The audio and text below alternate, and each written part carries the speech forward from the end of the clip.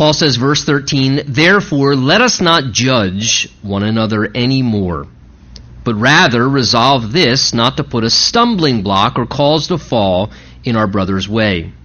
I know and am convinced by the Lord Jesus that there is nothing unclean of itself, but to him who considers anything unclean, to him it is unclean.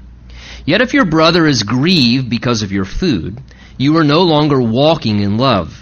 Do not destroy with your food the one for whom Christ died. Therefore do not let your good be spoken of as evil. For the kingdom of God is not eating and drinking, but righteousness and peace and joy in the Holy Spirit. For he who serves Christ in these things is acceptable to God and approved by men.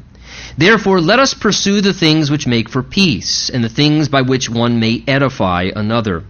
Do not destroy the work of God for the sake of food.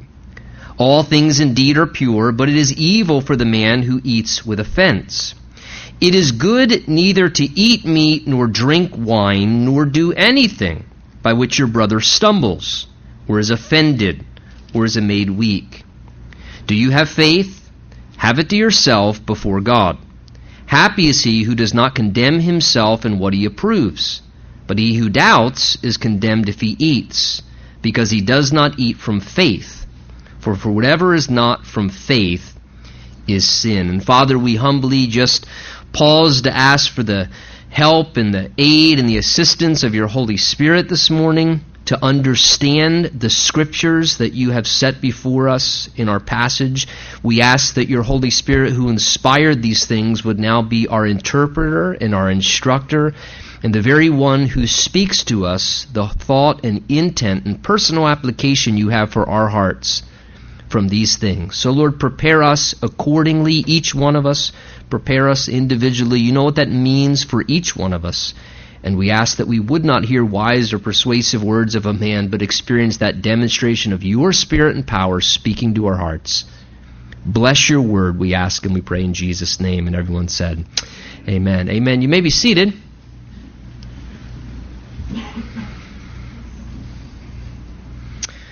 I want you to consider this statement this morning as we look at this passage together, because I think it encapsulates what this portion of Scripture is about. And that statement is this: just because I may have the right to do something does not mean it's right to do it. Just because I may have the right to do something does not mean that it's right to do it. That's what this section of Scripture is now addressing for us as it continues to discuss what we might call Christian liberties.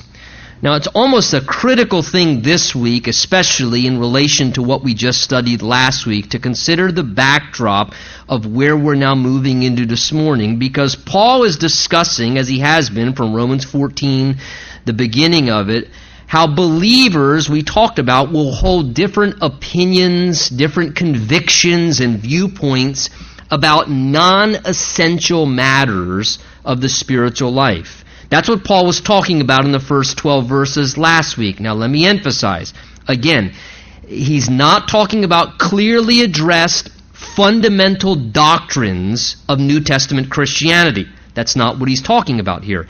He's not addressing here prohibitions of sinful practices that the Bible is very direct about, that the Bible speaks to very clearly, that are sinful and wrong. Rather, he is talking about, as he said there in verse 1, about doubtful things. The implication, the idea of this section is areas that are not clearly addressed in the Scripture. Topics and subjects which the Bible does not directly speak about or directly give a prohibition about in the Bible.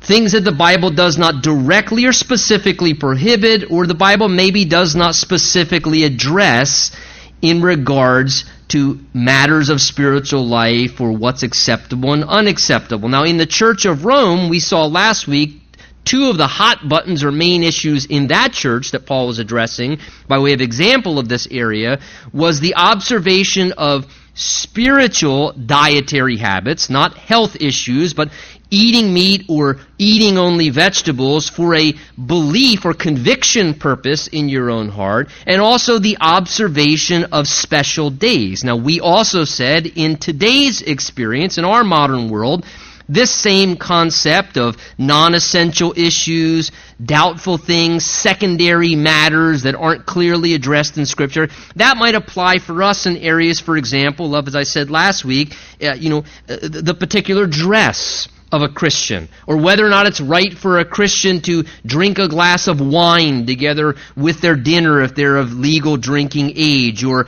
is it acceptable for a Christian to smoke cigarettes or cigars, or is it okay for a Christian to watch a rated R movie or certain types of movies? Is it okay for Christians to dance? Is it okay for a Christian to have a tattoo or a piercing of some sort on their body? What about Christians and Christmas trees or Easter eggs? And is it okay to observe certain things in regards to holiday traditions? What about a Christian listening to a secular music song? Is that wrong? Is that spiritual? Is that unspiritual? What about the observation of special days? These are all areas that the Scripture does not specifically address. These are certain areas where we don't find direct prohibitions, and therefore they become matters of conviction. They become matters of personal viewpoint, a matter of conviction that individual believers are going to hold, and different people for different reasons are going to have various opinions about them.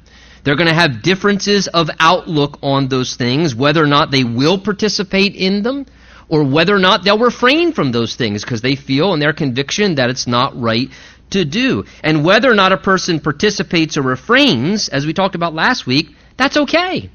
It's okay. These are areas of liberty where there's freedom to be fully convinced in your own mind. Paul said that last week. Let each be convinced in his own mind. You just have to work that out between you and Jesus. Some people are going to hold very strict and rigid beliefs whereby they won't do something or they will do something, and they'll be very strict and rigid in regards to their convictions about those things.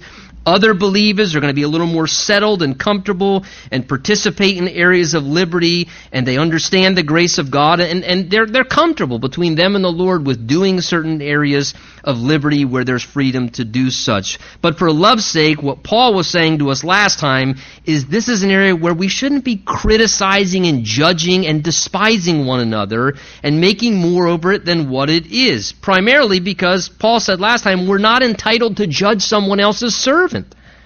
They're the Lord's servant. And to his own master, Paul said, a person is going to stand and fall, and the Lord's able to make him stand.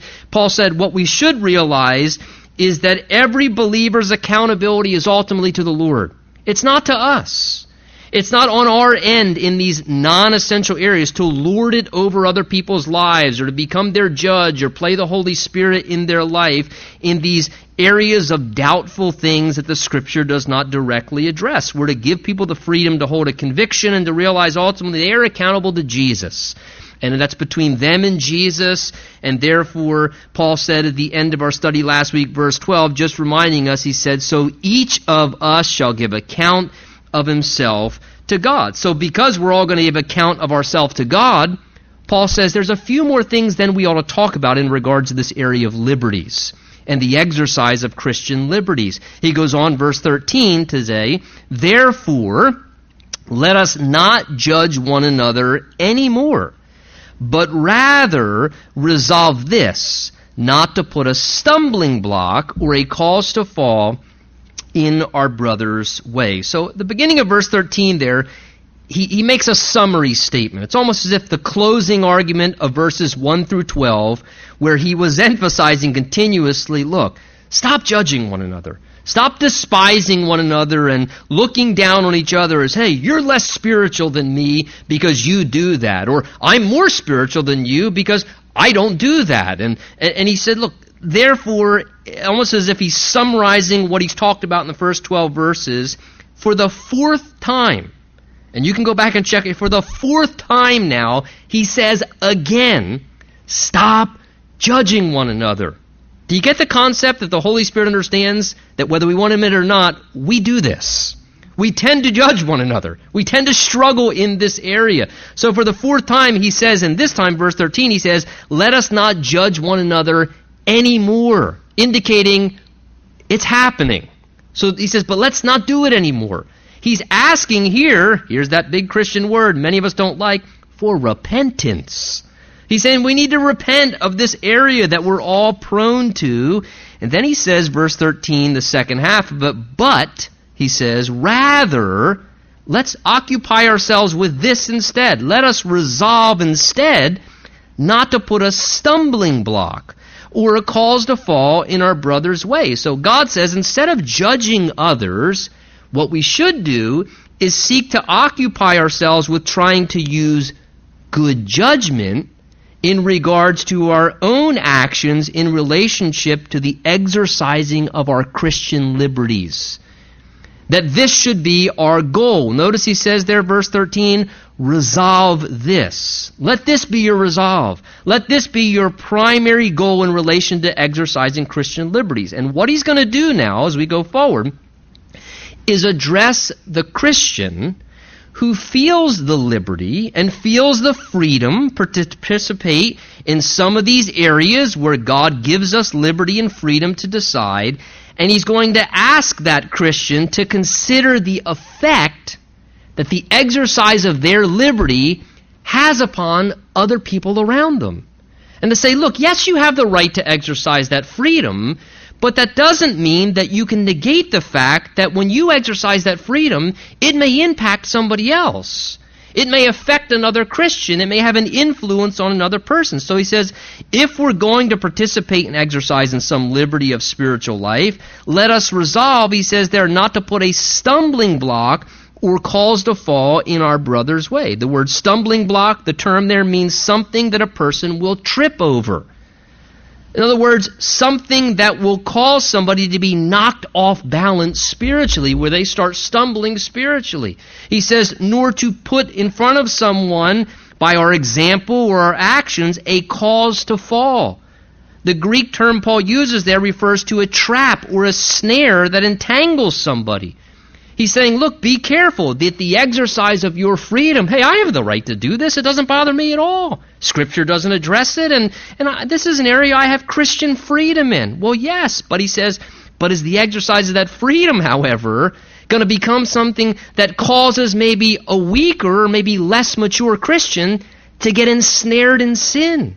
Where they then, seeing you do it, get confused and think, oh, well, maybe it's okay to do it, or now they're tempted to do something beyond what they're doing, and therefore it causes somebody to stumble or to actually get caught into sin. See, if I'm comfortable doing a certain thing, I still need to realize that that thing that I may be comfortable doing will influence other people. Because we all have influence on one another, to some degree or another. And we have to realize that our exercise of a freedom may in turn stumble another believer who doesn't hold the same conviction as us. Or maybe they're weak in relation to that particular area where you have a freedom or liberty and are comfortable with. And my participating in some liberty, which I have no struggle with, can be a snare that then entangles another believer and causes them to struggle or fall spiritually. Again, for example, using something very simplistic, let's say that you have the liberty and comfortability between you and the Lord to drink a glass of wine with your dinner in your household, and that doesn't bother you an ounce. It doesn't affect you. You don't struggle with drunkenness, and so you like a glass of wine with dinner. Well, let's say you have over dinner somebody who's a Christian, a fellow brother or sister who's a recovering alcoholic. And they struggle with drinking, and it's been a big issue for them, and they sit down together with you for dinner, and you pour yourself a glass of wine. Well, listen, that liberty that you have has now become something that as they look at that and see that, becomes a real struggle and a stumbling block for them. It can become something that's very difficult for them. It could be something very challenging. As a leader, I opt to refrain from having any alcohol as a part of my life or my family life. And again, I'm a pastor. Let's say, for example, after church today, you happen to go to the same restaurant that I did with my family to go out to lunch, and you arrive after I'm there, and there you see me having lunch at, I don't know if they sell it, but having lunch at Cheeto Burrito, and with my burrito, I got a Budweiser there. It's only one Budweiser, and I'm 21 years old. Legally in this country, I have the right to drink. I can drink alcohol in this country. It's legal. Would that bother you a bit? Some of you say, well, it don't bother me. I understand the Bible. He's freedom to drink. But somebody else, or what if they're a brand new Christian, may say, so Pastor Tony puts down Bud still? Hey, man, if you can pop a cold one, I can have a six-pack, or I can have a keg on tap. I mean, he's popping Bud, and he's my spiritual leader. So all of a sudden, somebody may end up indulging, and that may stumble them and trip them up. Listen, I'm a leader. I have influence.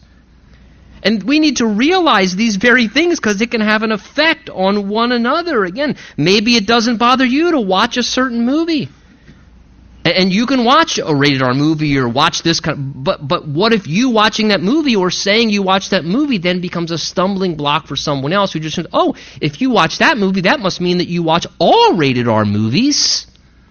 And so then that liberty that you exercise becomes then a stumbling block or a cause to fall. So we need to be careful in this area and always remembering this, that a liberty I have can entangle somebody else that they have a different conviction. Or maybe they have a spiritual weakness in an area where you're okay with, and it's important to be sensitive and respectful about these things, is what the Bible's saying. We have to be in love, thinking about, look, I don't want to put a stumbling block or cause to fall in another brother's way in this area of exercising our Christian liberties. We have to be sensitive to this. God would have us to be. He says, verse 14, I know, Paul says, and I'm convinced by the Lord Jesus that there's nothing unclean of itself, but to him who considers anything unclean, to him, Paul says, then it's unclean for him.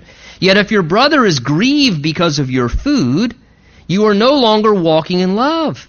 Do not destroy with your food the one for whom Christ died.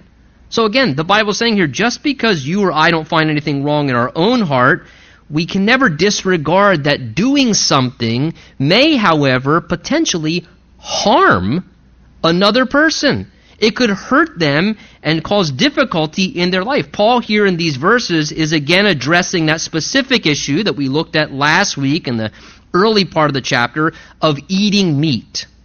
He's saying here, look, I know, I'm convinced in my own heart that there's nothing unclean. That was Paul's conviction. He says, but yet if your brother becomes grieved because of the food that you're eating, then he says, then that becomes not a good thing because then you can begin to harm another person and you're not walking in love towards them.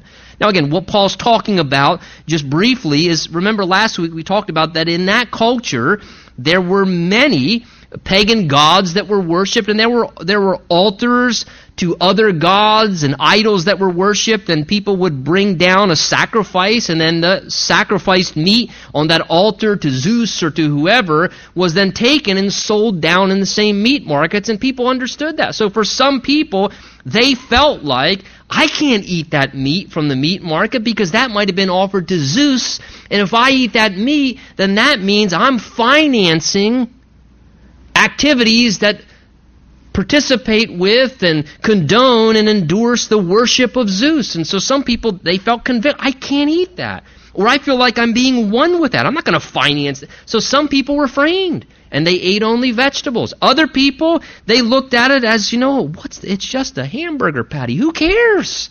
It's a piece of meat. I don't care about Zeus. Zeus isn't even real. God's the one true God. And so other people could eat meat. Paul's saying that's what his conviction is here. Notice that's what he's saying. He says that he's admitting that he had no struggle with eating that meat. It wasn't something that bothered him. He said he was convinced in his own heart. That's what he's saying, verse 14. He says, I know and I'm convinced by the Lord Jesus that there's nothing unclean of itself. That was Paul's conviction.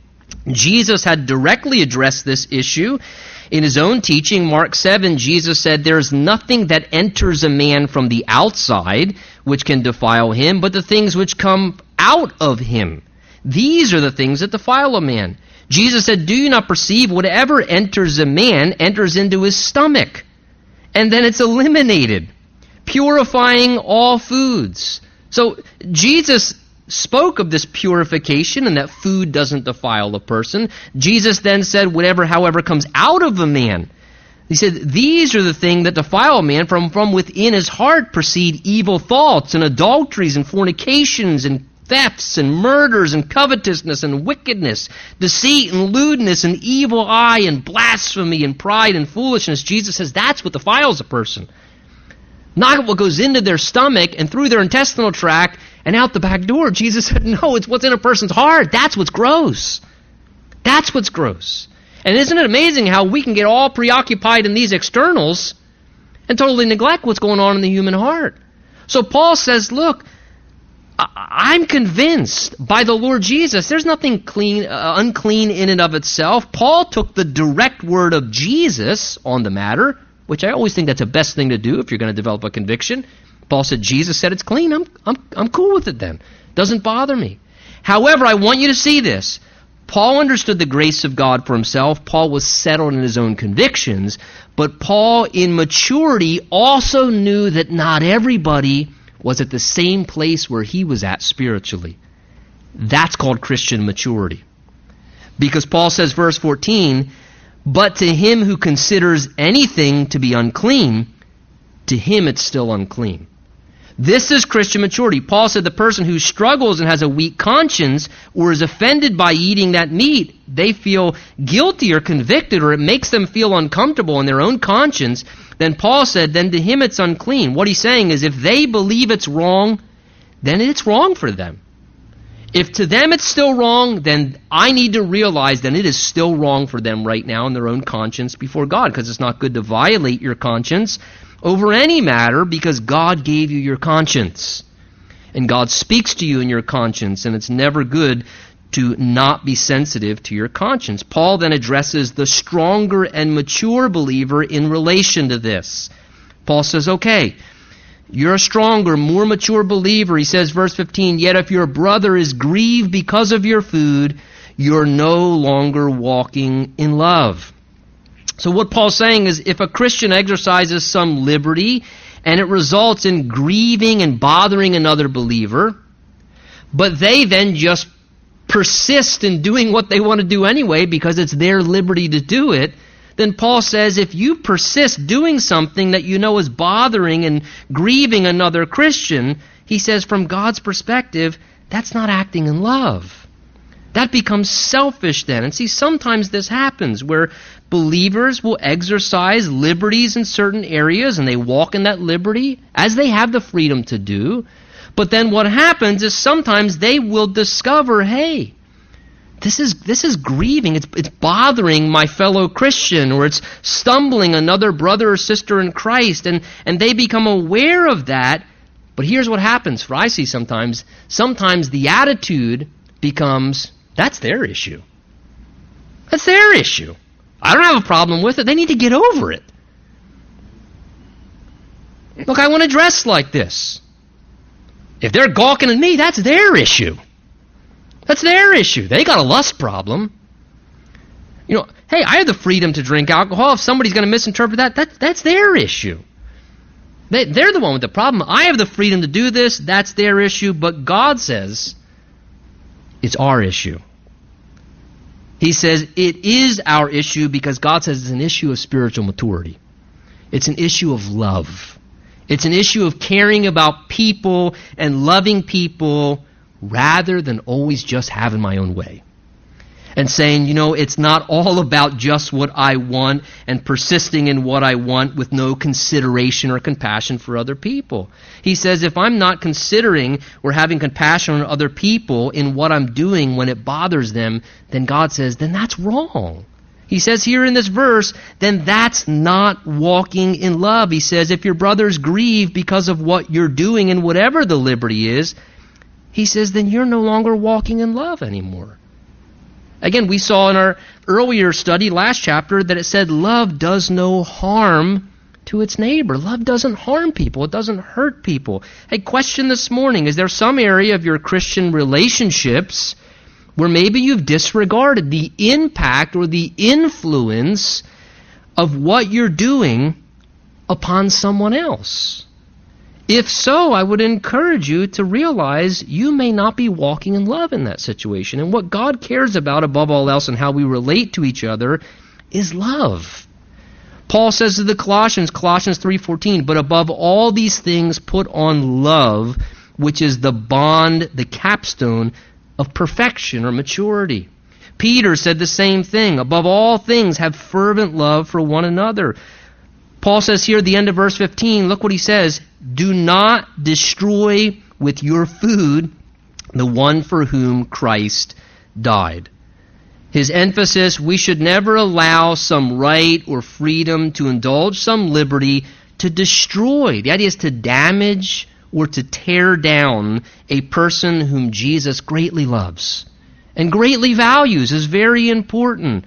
Paul seeks to put the issue in healthy perspective here for us so we'd have a proper attitude in relation to exercising our Christian liberties. The person who's struggling over what I'm comfortable doing, Paul's saying they're important to Jesus. So important, he says, verse 15, that they are someone whom Christ died for.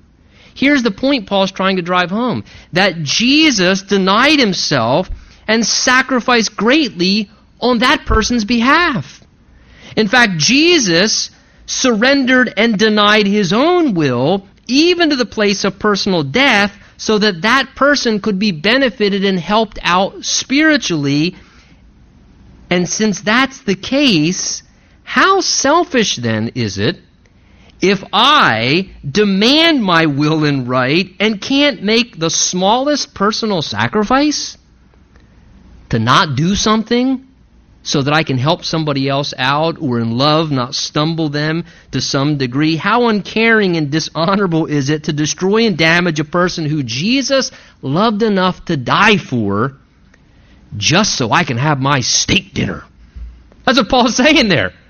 Because this is what was going on. Hey, I want my steak dinner.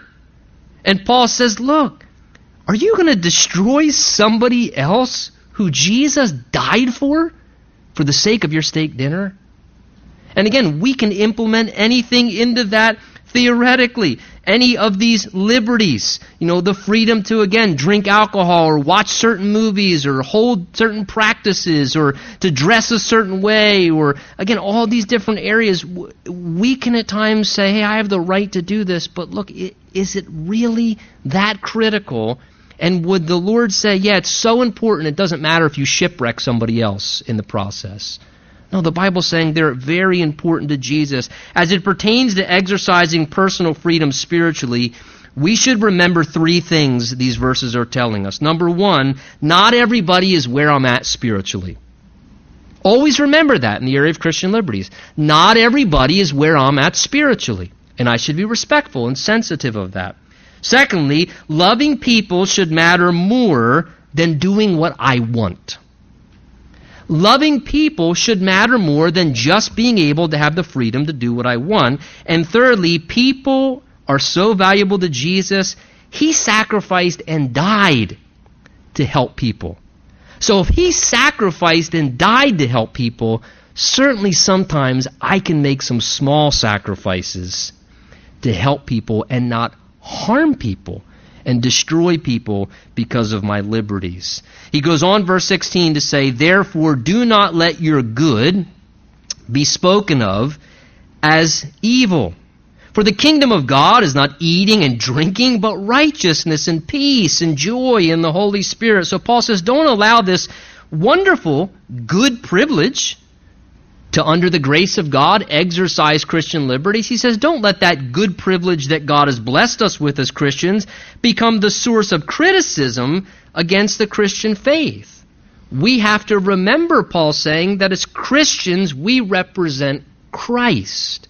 We represent Jesus in everything we do. So how we live and what we do is something that people are going to make judgments about.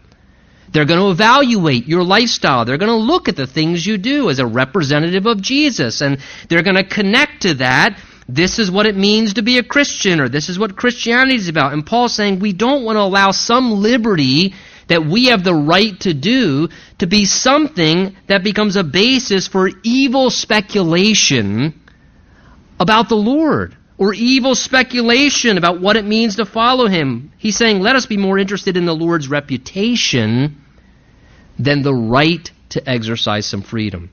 That we'd be more zealous for, you know what, I know I have the liberty to do this.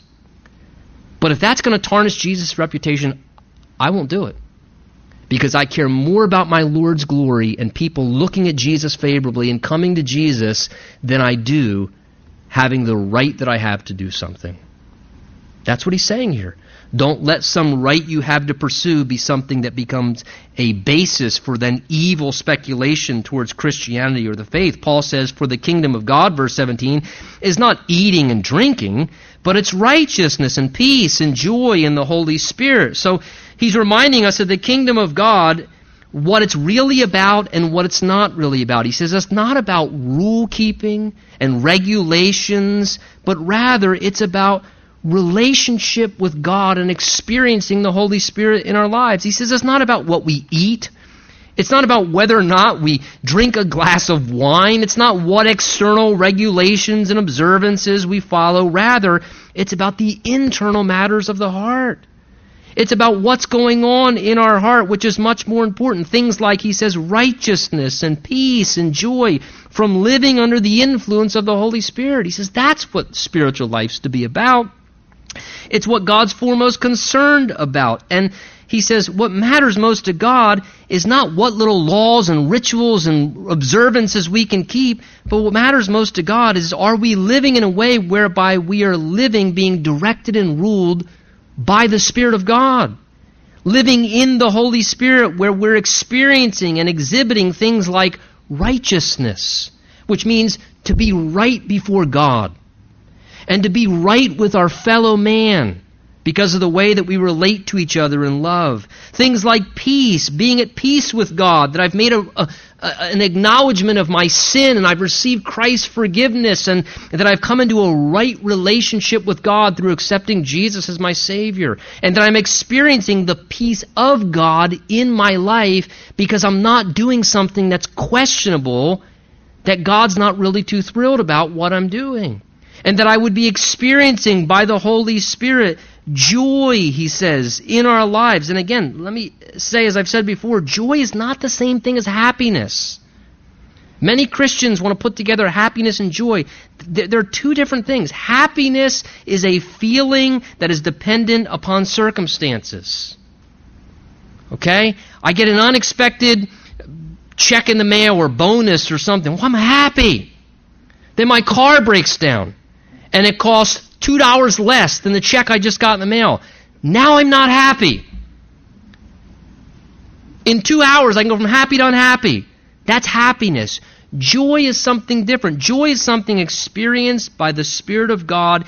Joy is internal delight and pleasure that exists in the human heart out of gratitude and contentment that you find in your relationship with God. That's something from the Holy Spirit.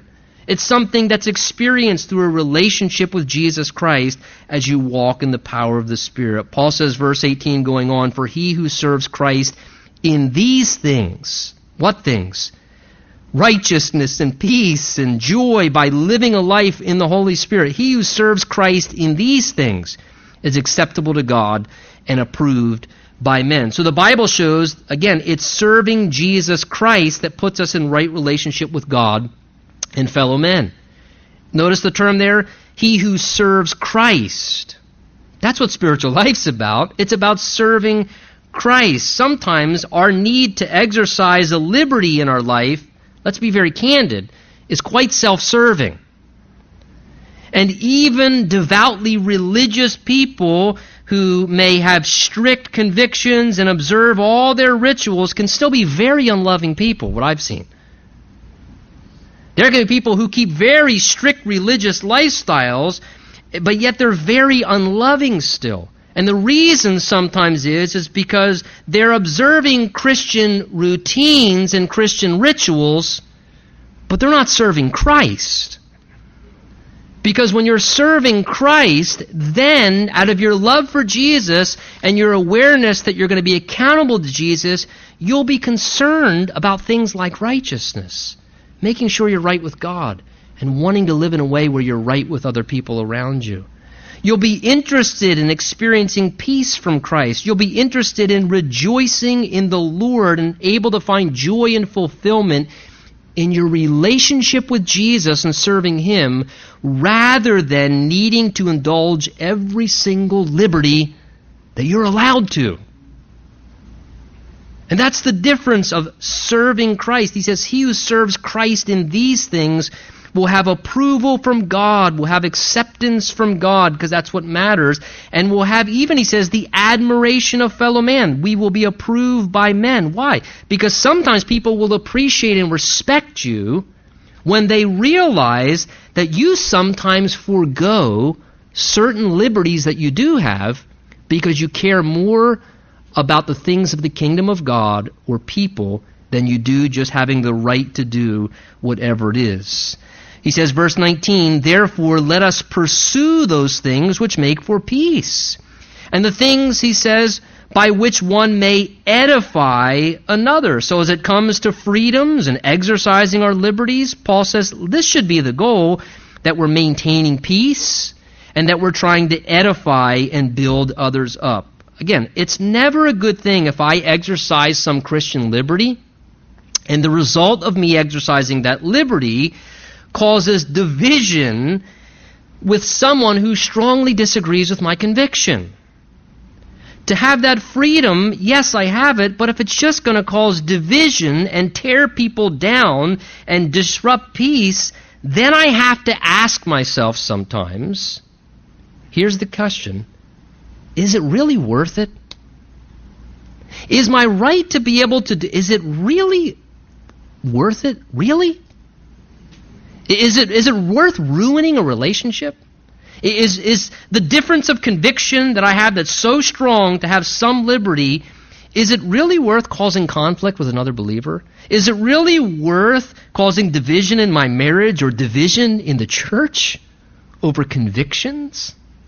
Is it really that essential? He says we should pursue those things that edify. That should be our goal. We should filter what we do and don't do in life as Christians, the Bible says, with this goal in mind. Is this going to build other people up or tear other people down? That should be the filter that we use. Listen to what 1 Corinthians 10 says in relation to exercising liberties and freedoms. 1 Corinthians 10, 23 and 24. Listen to it. All things are lawful, which means permissible. There's freedom and grace. All things are lawful or permissible for me, but not all things are helpful. All things are lawful, but not all things edify. Let no one seek his own, but each one the other's well-being. So here's what God's saying. God's saying some things in life may be permissible to do, but they may not be that constructive.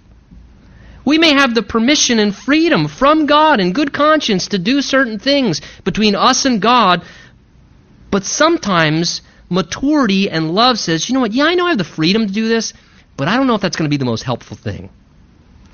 Sometimes it may not be the most helpful thing for me. Look, if you have a particular struggle or area of spiritual weakness, you need to realize sometimes, yeah, I have the freedom to do this, but for me, that wouldn't be very helpful because it would send me off the wagon real quick. That's maturity.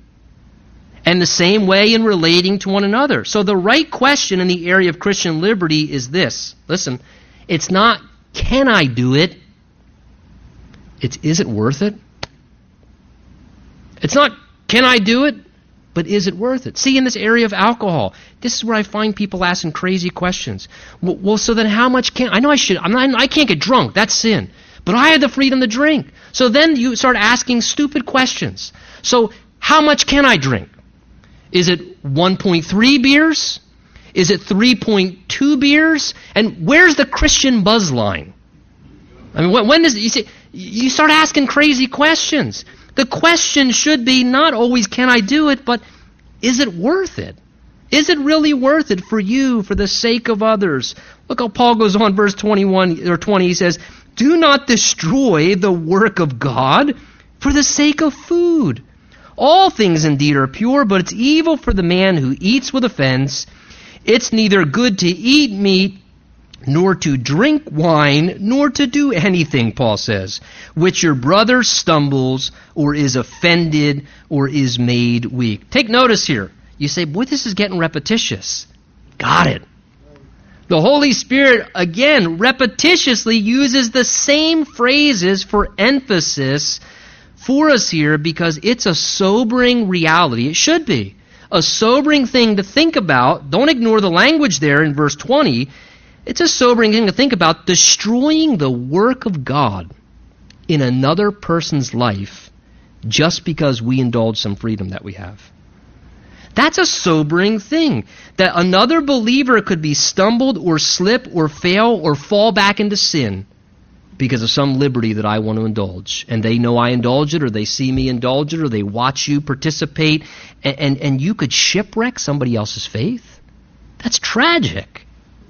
Or what about the unbeliever? Maybe we have certain liberties in certain areas, and we understand the grace of God as Christians, and so we participate in certain areas. But look, an unbeliever who has no concept of Scripture or spiritual things, they're debating whether or not and trying to figure out if they want to follow Jesus Christ by watching your life. And so then you exercise some liberty in front of them, and they, what? He calls himself a follower of Jesus? And he does what? He watches what? And all of a sudden, boom, they throw up a wall in their heart towards the Lord, a wall of resistance. Forget this Christian thing. And they have this drastic judgment on what it means to follow Jesus Christ, and they turn away from Jesus because of some petty thing that really does not matter in the eternal scope, but it's something that destroys the work of God that was starting to happen in their heart as they were watching you as a Christian, and they interpreted what they saw you do in a way that becomes very damaging to them. This is a sobering reality. That's why he says, verse 21, a good principle to live by is not to eat meat, drink wine, he says, or do anything by which a brother could stumble or be offended or made weak. He says it's a good principle that we don't do things or try not to do things if we know someone else is going to be stumbled by seeing us doing it. Or if someone else could maybe be offended by knowing we did, or even aroused in temptation to sin in the weakness of their flesh where they fall into something unhealthy. The question arises, and I know it comes with a section of Scripture like this in proper balance. Well, wait a minute here. Hold on a minute here. Are you trying to tell me that means I have to cater to every single person's weak, sensitive conscience over every matter of life? I'll say this, and it's my conviction, so you can throw it out if you want. I'll say this. I don't think that's what the Bible's teaching here. I don't think the Bible's saying that we need to go way out of balance and cater to every single person's little conviction and sensitivity to this. The Bible says we're not to be slaves of men, but servants of Christ. The Bible says that we're to be finding out what is acceptable to the Lord, and that we answer to the Lord. And keep in mind, if you study the Gospels, Jesus himself at certain times did things on occasion, who was God in love in the flesh. Jesus did things at times that offended sometimes the strong opinions and convictions of some of the religious leaders. Did he not? And some of the cultural convictions of the day. So I think there may be at times, as we walk in the Spirit, occasions where we let the error, maybe in another person's spirit, arouse their spirit a little bit at times, so maybe they might reconsider their position about something. Look, in these areas, this doesn't become a place where we camp on and the legalistic believer says, look, see that? You shouldn't be doing this. You shouldn't be doing this. You shouldn't be doing this. Well, then we must drag legalism back into the church and throw out the message of grace. What he's describing here is the reality is Christian maturity is the goal. Christian maturity is the goal. We all should be growing up and everybody needs to grow. Paul says in Hebrews 13, do not be carried about with various and strange doctrines, for it is good that the heart be established by grace, not with foods which have not profited those who have been occupied with them. See, yes, we are to walk in love and Christian maturity, but there also is a place where a believer who is legalistic is to grow in their understanding of the grace of God too. We're all to be growing up together and maturing together. I think the point that Paul's emphasizing in this section is that we should be willing sometimes to adjust for love's sake.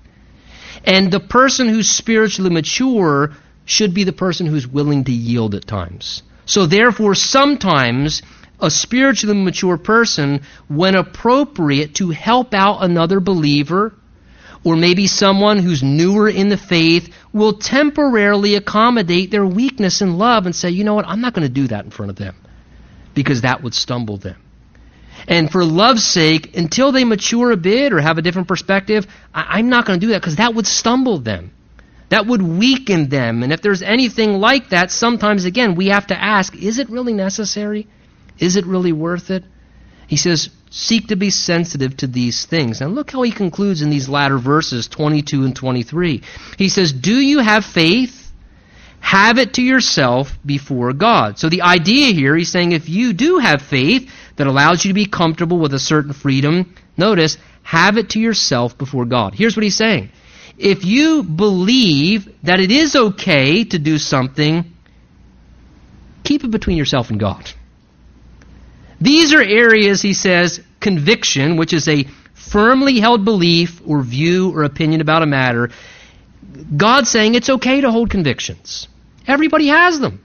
We have the freedom and liberty to hold convictions, but God's saying it doesn't mean you have to broadcast your convictions. It doesn't need you have to publicize your convictions. Some convictions are better held just privately between you and Jesus, and lived out between you and Jesus. The existence of various convictions are going to be there because you have different people with different backgrounds, at different stages of spiritual maturity, with different viewpoints, and it may be you hold a conviction that it's okay to do something. It may be that you hold a conviction that it's not right to do something, and so you would never do that. Either case, here's what Scripture advises on different convictions. Just try and keep them between you and God. He's reminding us here not to force our convictions on other people. We shouldn't be trying to force our convictions on other people. And more than that, nor do I need or you need to exercise your freedoms all the time, especially in the presence of other people. Maybe you have the freedom to do something, but love says sometimes what you may have the freedom to do in the privacy of your own home when no one else is watching, maybe you would say, but you know what, in the presence of that person, I'm not going to do that, because love says that I shouldn't. Let me say this in relation to alcohol. I think as a parent, if you're raising kids, you should think about that. Maybe it's okay for you to drink alcohol. Maybe you understand the grace of God.